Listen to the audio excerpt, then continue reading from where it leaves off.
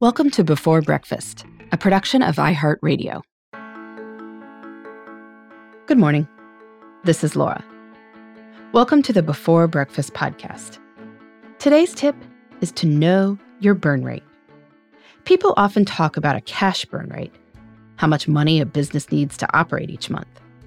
But burn rates are useful concepts for the stuff we need to run our homes, too. Paying attention to how quickly you use up household supplies can save you from emergency grocery store runs and needless frustration. If you're like a lot of people, you may be trying to minimize your grocery store trips right now to minimize COVID-19 exposure. But even in ordinary times, the frozen food aisle isn't exactly a party.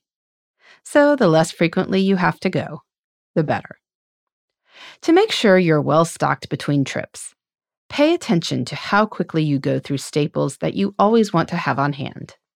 Milk, olive oil, cleaning spray, pet food, diapers. If you know that your family goes through 3 half gallons of milk a week and you're grocery shopping once a week, well, buy the 3 half gallons on each trip. Of course, I'm guessing a lot of listeners already know their milk burn rate, and they plan accordingly. It's everything else that's more complicated. Fortunately, there are simple ways to figure out the burn rates for all sorts of supplies. One way is to use a Sharpie to write the date you opened the container on the container. For example, if you opened a bottle of laundry detergent today, write the date on the bottom. After you use up the detergent, take a look at the date you started it, and you'll get insight into your burn rate.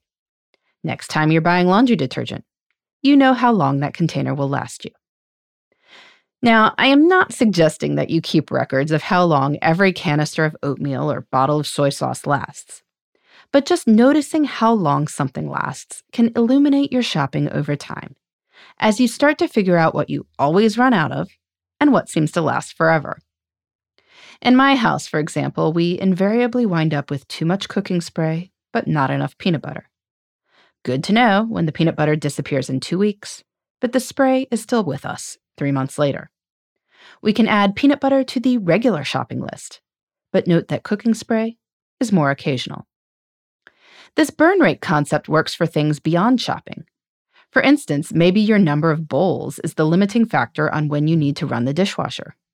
Buying 2 more means you can make it through morning cereal and evening ice cream before you need to run the dishwasher. Same with socks in the laundry, or these days, masks. Basically, you want to have enough food, socks, masks, whatever, to make it to your next grocery trip, laundry load, or dishwasher run. You don't want to be too constrained on when you have to do these things. But you don't want an excessive amount either. Because why spend the money, use the storage space, and spend the time keeping more things tidy than you actually need? Knowing your burn rate helps you to know how much is enough. And that way, your time and your mind are free for more important things. In the meantime, this is Laura. Thanks for listening, and here's to making the most of our time.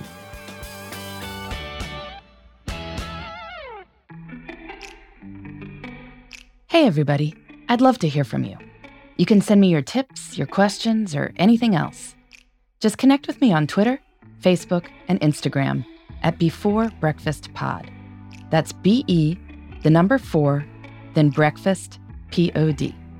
You can also shoot me an email at beforebreakfastpodcast@iheartmedia.com. That Before Breakfast is spelled out with all the letters. Thanks so much. I look forward to staying in touch.